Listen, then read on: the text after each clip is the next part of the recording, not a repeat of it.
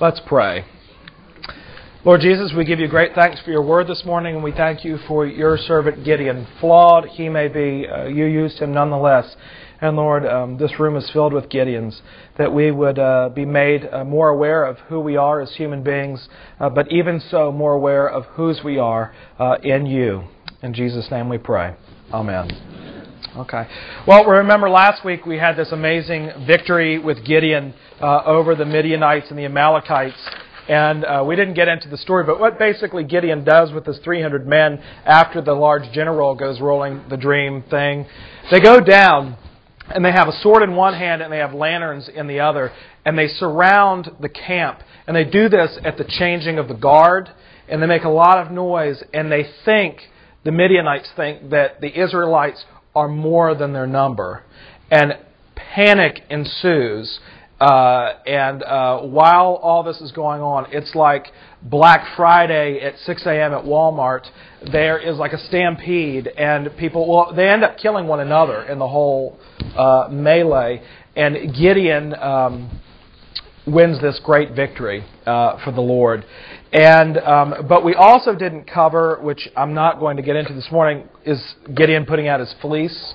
Some of y'all have probably said that in your lives. Well, I'm just going to put out my fleece and see what the Lord does. And really, that is Gideon's insecurity. And it's one of those funny things where it was a really ridiculous thing for Gideon to do. But the Lord worked with him anyway. Remember when Gideon expressed some fear about going down into the Midianite camp?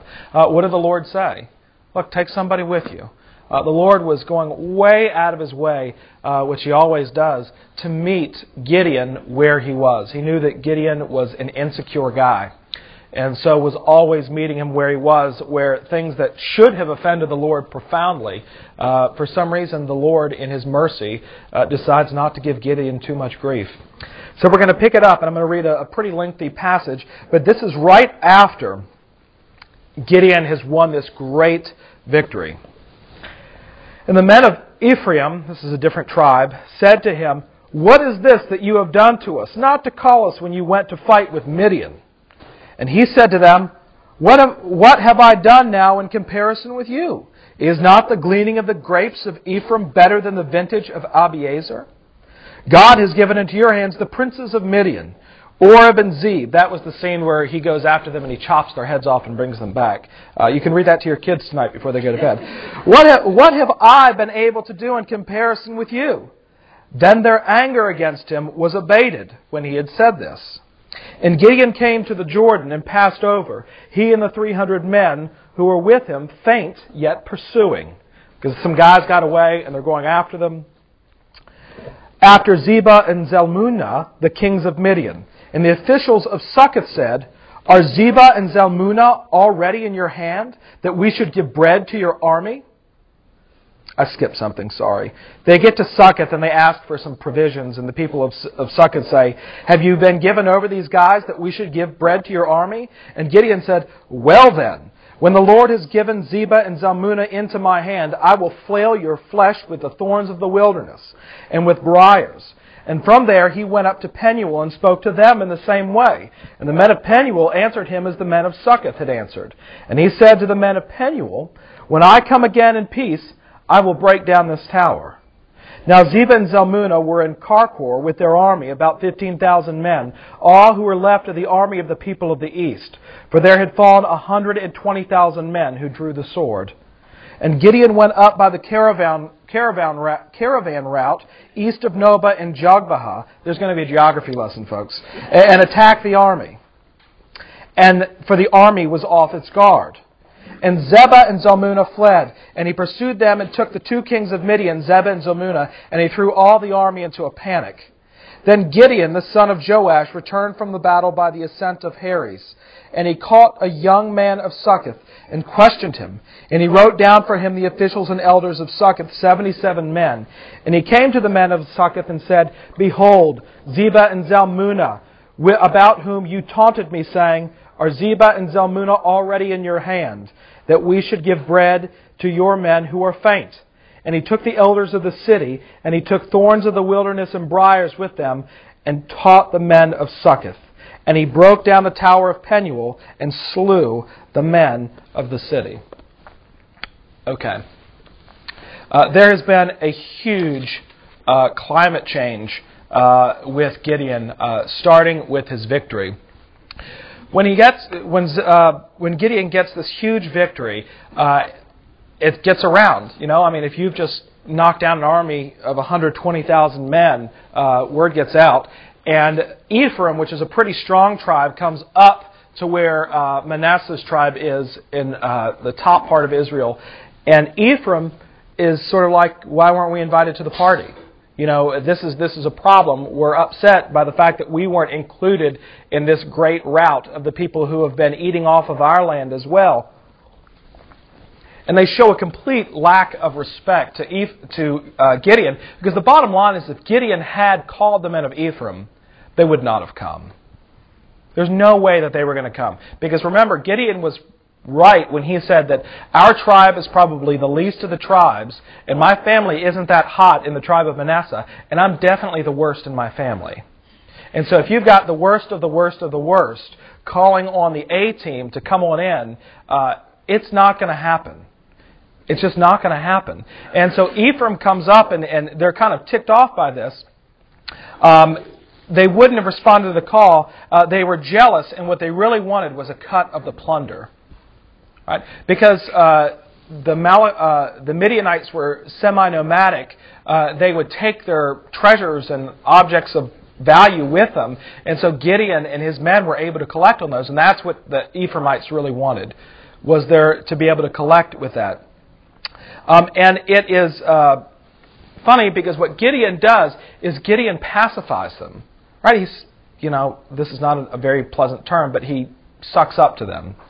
And says, oh, but who am I, this lowly guy, in comparison with the great Ephraimite army? Oh, here, have some of this, have some of that. And so he pacifies the Ephraimites. But what you need to know is happening is that Gideon begins to internalize some things that start to build. Have you ever done that, where something happens and you think, this kind of miffs me and gets me a little out of shape, but I'm not going to say anything about it, and then something else happens, and then something else happens, and then the next thing you know, you're destroying a city and killing people? That's what's happening with Gideon. So Gideon kind of internalizes this, but the biggest thing is they're showing Gideon a complete lack of respect. Even though he's the lowest of the low, he's just commanded an army of 300 that has defeated the greatest, most advanced military power that the world has ever seen. So he is going, and some guys got away. 2 of the kings of Midian have gotten away. He caught some of the princes. But Gideon, because of what's happening here, still feels like he has to prove himself. So he crosses the Jordan, which were not in his orders. God did not tell him to do that. Gideon is doing this on his own. He's gone off the reservation. Right? He's gone rogue. This is like the Bourne Identity, 4000 BC. He's kind of doing his own... Do you think that's funny? Okay. So, write it down. So he's gone rogue, and he's taking his 300 men, and they're trailing after him. They get up to the Jordan, and around the Jordan there are these 2 towns, one of which we don't know where it is, the other one we do know, Succoth and Peniel. And Succoth says, buddy, leave us out of this. We've heard about your great victory, but you know what? It was probably luck. You're probably just a really lucky guy, because how can you and 300 guys go up against this whole huge army? So, do you have these guys? Have you caught them? Like, they're taunting Gideon. Well, needless to say, Gideon loses his temper and says, what I'm going to do when I get back, and this is how you know Gideon is really mad. He doesn't say, I'm going to teach you a lesson. He actually goes into details about what he's going to do. He says, I am going to thrash you with thorns and briars. And back in the day, the way that you would thresh something, if you were trying to thresh grain, you would drag a very heavy, sharp object over the top of it. Right? That's how they did it. So Gideon begins to paint this word picture in the minds of the people of Succoth, who say, whatever, dude, we'll see you when you get back. And so his men still need provisions. They go up to Peniel, and Peniel says the same thing. And he says to Peniel, I'm going to destroy your tower. But he does more than that. So he goes off and he actually pulls it off. he is able, through strategy, they caught them unawares, he destroys what's left of this army and grabs the kings and is on his way back. And instead of coming back to the base camp, going back to Manasseh, going back to his homeland, he decides, I have some business to take care of with Succoth. I mean, this is really, it is kind of like a movie today. You know, the guy like, I'm coming back to get you. You know, so they should make a movie out of Gideon. I'm sure someone's made a really bad movie out of Gideon. But he comes back and he does it. He threshes the people of Succoth. Actually, very gruesome, awful death. And then makes his way up to Peniel and destroys their tower, but actually does more than that. He levels the city and kills everybody in it. Okay, so this is not, Gideon a couple chapters ago, we're like, we'd love for you to teach our Sunday school. You'd be so great. And now we're just like, he's a nut, right? This guy is crazy. He's got bloodlust. He's way off the reservation. And the hurt pride, which we can find in 8:15, where it says, And he came to the man of Succoth and said, Behold, Zebah and Zalmunna, with whom you taunted me, saying, Are Zebah and Zalmunna already in your hand, that we should give bread to your men who are faint? His pride is so hurt, and it started all the way back with the Ephraimites, saying, Why didn't you call upon us? Which was a huge insult to Gideon, because Gideon knew that they wouldn't come if he called. Then, trying to prove something to them by moving on across the Jordan like he wasn't supposed to, and then running into these two cities that give him all kinds of grief, his loss of face has turned to rage. Right? His loss of face has turned to rage. And this is understandable if it's all about Gideon. Perfectly understandable if it's all about Gideon. If it were just Gideon and he was the one who actually pulled off this great victory over the Midianites, you could say, gosh, he deserves a whole lot more respect than this. But if you've read chapters 6 and 7, Gideon is a frightened little boy. He is terribly insecure, from where God finds him threshing out the wheat in the winepress to his angst about going down into the camp in the dead of night, to the whole incident with the fleece, to God realizing what kind of man Gideon was, that remember when he started with this huge army, it got whittled all the way down through 300. And not through any means God really saw, oh goodness, because it wasn't, remember we talked about last week how they drank the water. Right? Normally when God whittles something down, He does it through a means that has sort of another meaning to it. But God saw how dangerous Gideon could be in his insecurity, that He just thought, I just got to figure out a way to get rid of these guys, to get it down to 300. And so you would think 300 versus 120,000 would get into Gideon's mind and say, if you win, it's because of me. Not because of your strategy or anything that you've done. But Gideon has already, in the midst of the battle, right? The battle is still kind of going on. He's defeated the Midianites there at the foot of where he lived, and he's chasing what's left of them across the Jordan. So really, things are kind of fresh in his mind. He's not really had time to process. But in the heat of it all, he's forgotten the lesson of the 300. Now, looking back at Judges 7:2, it says, The Lord said to Gideon, this is the lesson of the 300, The people with you are too many for me to give the Midianites into their hand, lest Israel vaunt themselves against me, saying, my own hand has delivered me. Right? That's the point that God is trying to make with the people of Israel, because Israel is constantly going through this cycle of where things are really great, they do evil what is in sight of the Lord, things get really bad, they're handed over to some sort of evil or suffering. They cry out for a deliverer. God provides them for a deliverer. Things go great again. And then they do what is evil in the sight of the Lord. So there's this constant struggle. But it's not just people, it's individuals too.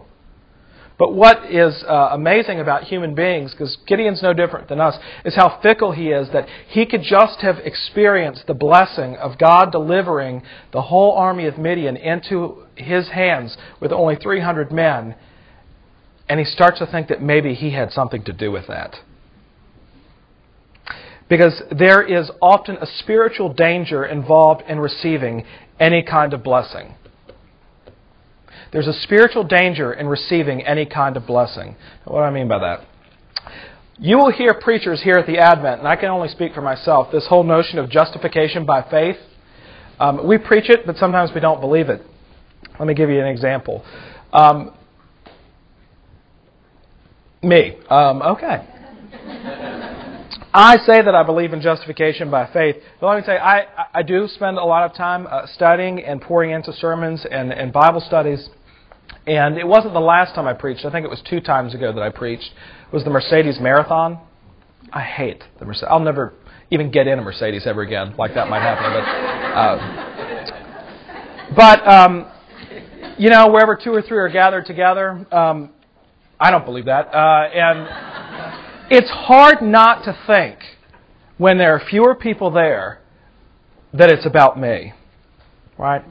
If a lot of people don't show up, I think, what did I say last time that was bad? Or I think, I guess they just don't like me. Now that is stupid. Right? It's terribly insecure, and it's ridiculous. But what's the real spiritual danger in that? What is the worst thing that could happen to a preacher if he's worried about numbers? That's right. See, Clay, you're such a good Christian. Clay beat me to the punch. Now, a lot of people, if I asked them at a cocktail party, would say, oh, the worst thing that could happen is nobody show up. Right? That's the worst. And in my mind, I think that's the worst thing that could happen too, but it's actually not. Because if that happens, it at least gives me a reality check. Right? It gives me a reality check of, dude, you're going to have to get over this. Right? And it's not about you. Like, sometimes the Mercedes Marathon just happens. Or it may be that something better is going on, and that's okay. Right? There are people that have different kinds of gifts. So that's really not the worst thing that could happen. The worst thing that could happen is a lot of people show up. Because then all of a sudden, what do I start to think? I've got it. Yeah. Which is not true. It's not true. That what is drawing people, hopefully, to a class or to a sermon, and Sunday attendance really isn't a good indicator of this, is the Word, right? Is an encounter with Jesus Christ. And it really is about Him. And it really doesn't matter who is in the congregation or how many people are in the congregation. And Gideon falls into the trap of what happens is that he's received this blessing of seeing how powerful God is in the lesson of the 300, and yet the worst thing happens, success. And Gideon starts to think that there's at least just a little part of him in this. And human beings, like Gideon, will see every success as confirmation of the belief that we can save ourselves by our own ability and power. As soon as Gideon crosses the Jordan, that's what he's operating under. Right? I'll show you. I'll catch you. And the worst thing that can happen is that you're successful. Right? To have anecdotal evidence that actually you do have the ability to save yourself and to keep yourself together. I'm drinking a lot of caffeinated coffee to try to balance out the Mucinex. But if I start hallucinating... but we see here that despite all of God's precautions, Gideon does not expect honor and gratitude for what he has done. Instead of telling Peniel and Succoth, these 2 terrible little villages, instead of saying to them, fellow citizens, we are small, but we have won because of God's grace. Right? That's what Gideon should have said. Yes, we are only 300, but that's just to prove how great God is. What he says is, how dare you doubt me? How dare you doubt me? Well, for the remaining couple minutes that we have this morning, with that background, I just reflected upon the flurry of emotions that I feel when I forget God's grace. When I forget God's grace in my life. And one of those, and you see this in the life of Gideon, and I'm sure your life too, is anxiety. When you forget God's grace, you're going to get anxious. And what I think is, if I mess up, all might be lost. Right? If I don't follow through, if I don't do the job that I'm supposed to do, then everything is going to be lost. And Gideon suffers from this. We do this in our lives all the time when we say, you know what, the thing is that God does His part and I do mine. I remember there was a guy that I used to work with, and he had a little plaque up on his wall that read, "Pray as if it depended on God, act as if it depended upon you." And every time I walked in there, I thought, there's an anxious man. There's a guy who's never going to be sure that things are going to go quite how he wants them or how they ought to go, because he thinks that he's got this sort of 50-50 with God, and that if he doesn't do his part, then maybe God won't do his. Right? So if you forget, I'm not even saying stop trusting, if you forget the lesson of the 300 in God's grace, it's easy to become anxious and to think, I have to do my part. And instead of thinking, everything I have is a gift of grace, He has given up everything for me, that is God, His only Son, surely He will continue to provide. God has provided time and time again for Gideon up to this point, and if anybody's angst-ridden, it's Gideon. Right? I'm kind of afraid to go down to the camp. Take somebody with you. Well, what about I'll put the fleece out. Remember, he doesn't just believe the fleece the first time. He goes, okay, well, that could have been a fluke. Let's put it out again. Right? God meets him where he says, look, I'm going to provide for you. Stop being so anxious. Another response is pride and anger. Gideon very much felt like, I'm not getting what I deserve. Right? We talked about it last week. What would it look like in life if we got what we deserved? Right? And what we find and what we'll see next week is that things actually get much worse for Gideon. Much, much worse. It gets terrible. And God hands him over to himself and says, Gideon, if this is what you want, then you can have it. And Gideon spends the rest of his life living with a sense of resentment. Sort of Rodney Dangerfield. No, I don't get any respect around here. Just not feeling like anyone respects him the way that he's supposed to be respected, that don't look up to him the way that he's supposed to be looked up to. Do you remember the really funny Saturday Night Live skit with Will Ferrell when he kept just saying over and over again, I drive a Dodge Stratus! Right? In his mind, driving a Dodge Stratus meant something. And of course, the joke is, it doesn't mean anything. Right? I'm glad he said Dodge Stratus, but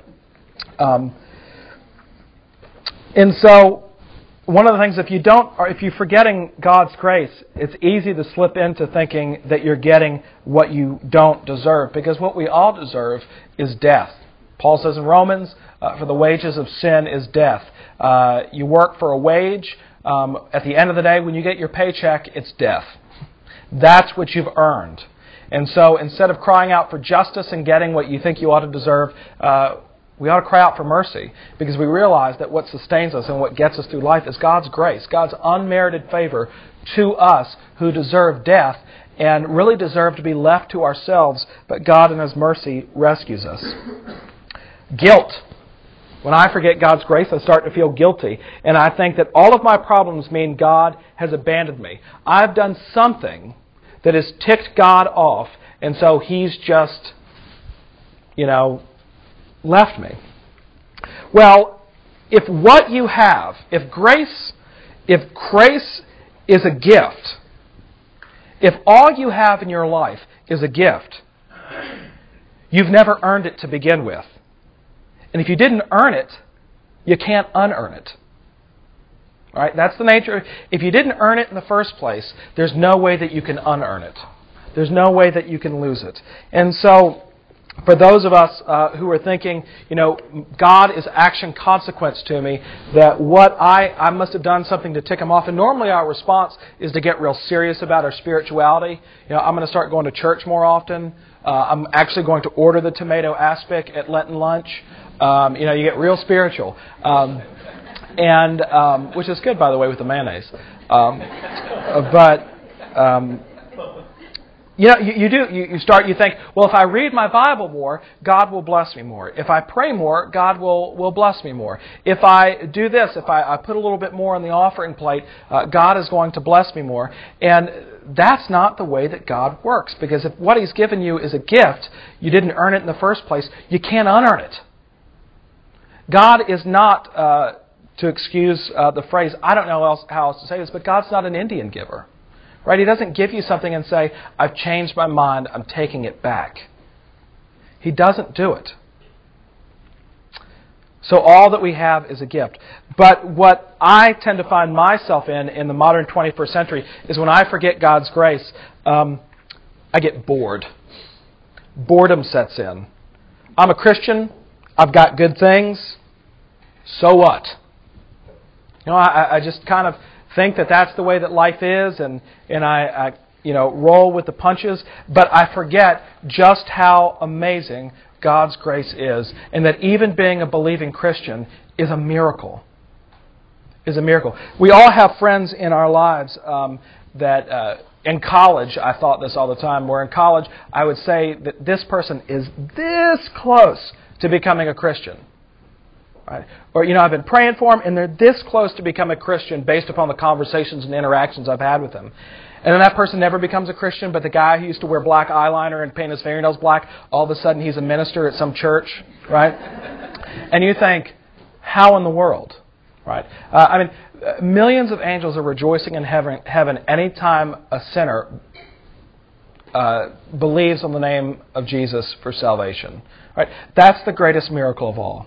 That as human beings, our hearts would actually be turned toward Jesus, and that we would be enabled to choose Him where before we would choose anything but Him. Right? And I forget that all the time. At a very basic level, I forget that. It's very easy for me to forget God's blessings and grace. And that's what's happened. Is Gideon has not just forgotten the lesson of the 300, in that through the victories have been as a result of God's intervention, but he's lost the whole plot. He's forgotten his calling while he was in the winepress. He's forgotten the stories. Remember, the oral tradition was very big, and he even talked to God. He said, God, back when you brought our people out of Egypt, he'd forgotten the whole story. And how often I forget, except when I'm in the store and I hear the music over the intercom system, the miracle of Christmas. Right? They don't really play Easter music. I guess they play the bunny hop, but that's not going to remind you of the Lord. But how often we forget the very basic plot and narrative of God's work and intervention in our lives, much less the little things in our lives, from our marriages, our children, our friends, the fact that we have food on the table, just those little things. And frankly, as Christians, often we become bored with them. Now, how do we get back in touch with that? It is simply to be reminded of it. Right?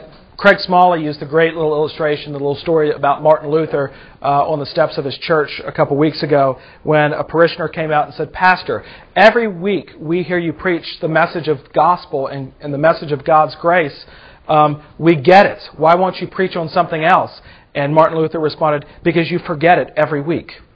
Right? And that's true. We have to be reminded every week. And one of the problems that Gideon fell into, and this happens when you forget God's grace, is you begin to think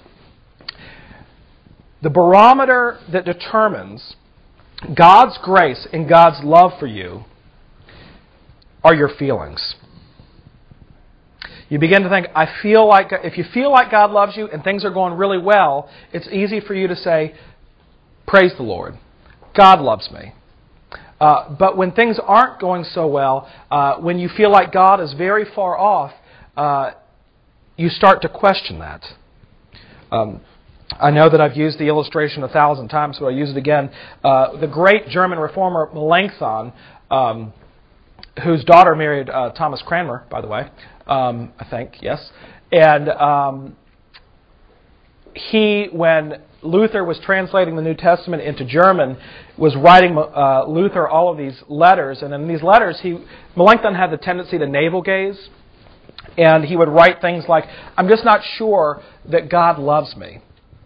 I just don't feel like God loves me right now." And Luther, for the longest time, just ignored them. And he finally wrote back some very famous words. And he said, "Melanchthon, go and sin boldly." Right? Everyone remembers Luther for that. I did in college. And then, but the second part, "Go and sin boldly, for the cross is outside of you." And what Luther was saying is, the cross is an objective fact. It's an event a historical event that happened 2,000 years ago on a hill outside of Jerusalem called Calvary, where Jesus actually died. And your feelings don't amount to a hill of beans. The moment you think that God doesn't love you, think upon that cross that really happened. Don't think about how you feel, don't navel gaze, but look at what really has happened and what the truth of things is, which is that God loved you so much that He would die for you. And there's nothing that you can do that is going to take that away. There's nothing that you could do that's going to change that fact. And so what Gideon has lost touch of is that he's internalizing everything and he's looking in himself, and that has produced all of these feelings of anxiety, of guilt, of what else did I say? Guilt, anxiety, pride, anger, and even boredom. Because he's internalized everything and he's looking inward instead of looking at what God has actually done. And I don't even mean what God has done to what God has actually done before his eyes in a matter of days. Right? He doesn't have to sort of think back to an event. He's actually witnessed an event of what God has done in his eyes. And God does that in our lives too, but how easy we are to forget God's gracious hand. And so this morning, I would say, remember. Remember, and we do that every communion service. The body of our Lord Jesus Christ, which was given for thee, preserve thy body and soul unto everlasting life. Take and eat this in remembrance that Christ died for thee. The words are so important. So we give you a tangible reminder, and we also tell you audibly to remember what God has done for you, because we are prone to amnesia. And when amnesia sets in, it has a profound effect on us as believers and as human beings. And so I hope that we're able to take a page out of Gideon's bad playbook, and the moment that you begin to forget God's grace, that we would be brought to mind of His grace poured out for us on the cross through Jesus Christ. Any questions? Duncan. In the paper yesterday in the religion section, there was an article about an Atlanta preacher who believes in the prosperity gospel. Creflo. Yeah. Creflo Dollar. And it kind of reminded me of getting a little bit, kind of this getting what you want or expect. Mm-hmm. And maybe is that kind of an extension of grace? What do you think about the whole prosperity gospel? Yeah, well, it's no gospel at all. Because if it's the whole thing about, well, if God's not making you prosperous materially, the prosperity gospel is found a lot on television, and the whole idea is that God wants to bless you materially, right? God wants you to drive the car that you want to drive. He wants you to have the things that you want to have. And there are several problems with it. One is the anthropology is bad, thinking that we actually know what's best for ourselves, right? Save me from myself is kind of, there was actually a billboard that somebody bought in one of the marquees at a casino in Las Vegas, and the marquee read, "Save me from myself," in Las Vegas. And we kind of chuckle at that because, well, that makes sense in Las Vegas, but original sin is evenly distributed regardless of geography. Like, it's just as easy for me to sin in Birmingham, Alabama as it is for me to sin in Las Vegas. I don't have to go to Las Vegas to cause problems for myself or you. And so that's the one problem. The other problem, though, is that God's love for you is made manifest in material blessings, which the narrative of Scripture says is untrue. Because the moment, Gideon being a good case for this, the moment you think that you're not... that's pretty scary. It's one thing to say, I've earned it, but it's how much scarier is it to say, God, you're not giving me what I deserve. Or to actually take it to the next step and to blame God for not giving you what you deserve. And if you think that, then your whole life is going to be plotted out by... It's almost like karma. Right? You'll keep a little karma log of, I've done this, I've done this, I've done this, but where's my new car? Where's my new house? No, it's fine to have a new car, it's fine to have a new house, but if you're looking for tangible results in your life of God's grace made manifest through material wealth, you're going to go crazy. You'll go crazy. And eventually, I would love to see the number of people who have actually just dropped out of Creflo Dollar's church, just sort of faded away. Right? You'll get a steady influx, but people who have just said, this is just not true. But the problem is they don't go away and go to a good church. They probably just go away mad and they think, I must be a really awful person if God's not blessing me in this way. his wife out of his business. He has a publishing company. He's kind of an entrepreneur for people. The message he's preaching is that if you are like us and you pray and you're a good Christian, then these things will come to you as well. Right. Paul Walker quoted me. He asked permission, and I granted it. Paul Walker and I were emailing a couple years ago, and Paul Walker said, Andrew, how are things going? And I said, honestly, Paul, things are terrible, so God must be working. And that's typically it, that if God's love for us is not, Duncan, I'm glad you said this. I got to wrap it up real quick, but that's actually a Muslim idea that has crept into Christian theology, which is that God is in success. God is in everything that is good. If something bad is happening, it means that God has absented himself from the situation. And of course, what Christianity says, what the Bible says, is that God, what the world says is good, the Bible actually might call bad, and what the Bible calls bad, the world might call good, and vice versa. I don't know if I just said the same thing twice, but anyway, and of course, the ultimate example of that is the cross. Like, the world looks at the cross and says, "This is the most terrible thing that could ever happen. God must be very far away and absent," when in fact God was more active and loving us more than he ever has when the world perceived him being totally absent. And so that's the problem with it, and that's why Islam has such a huge problem with the crucifixion and the incarnation, that God would die. That's off limits for them. Clay. Wasn't it Spurgeon that said this? He just finished preaching a sermon, and someone came up to him and told him what a great sermon it was, and he thanked him and said that the devil had already told him so.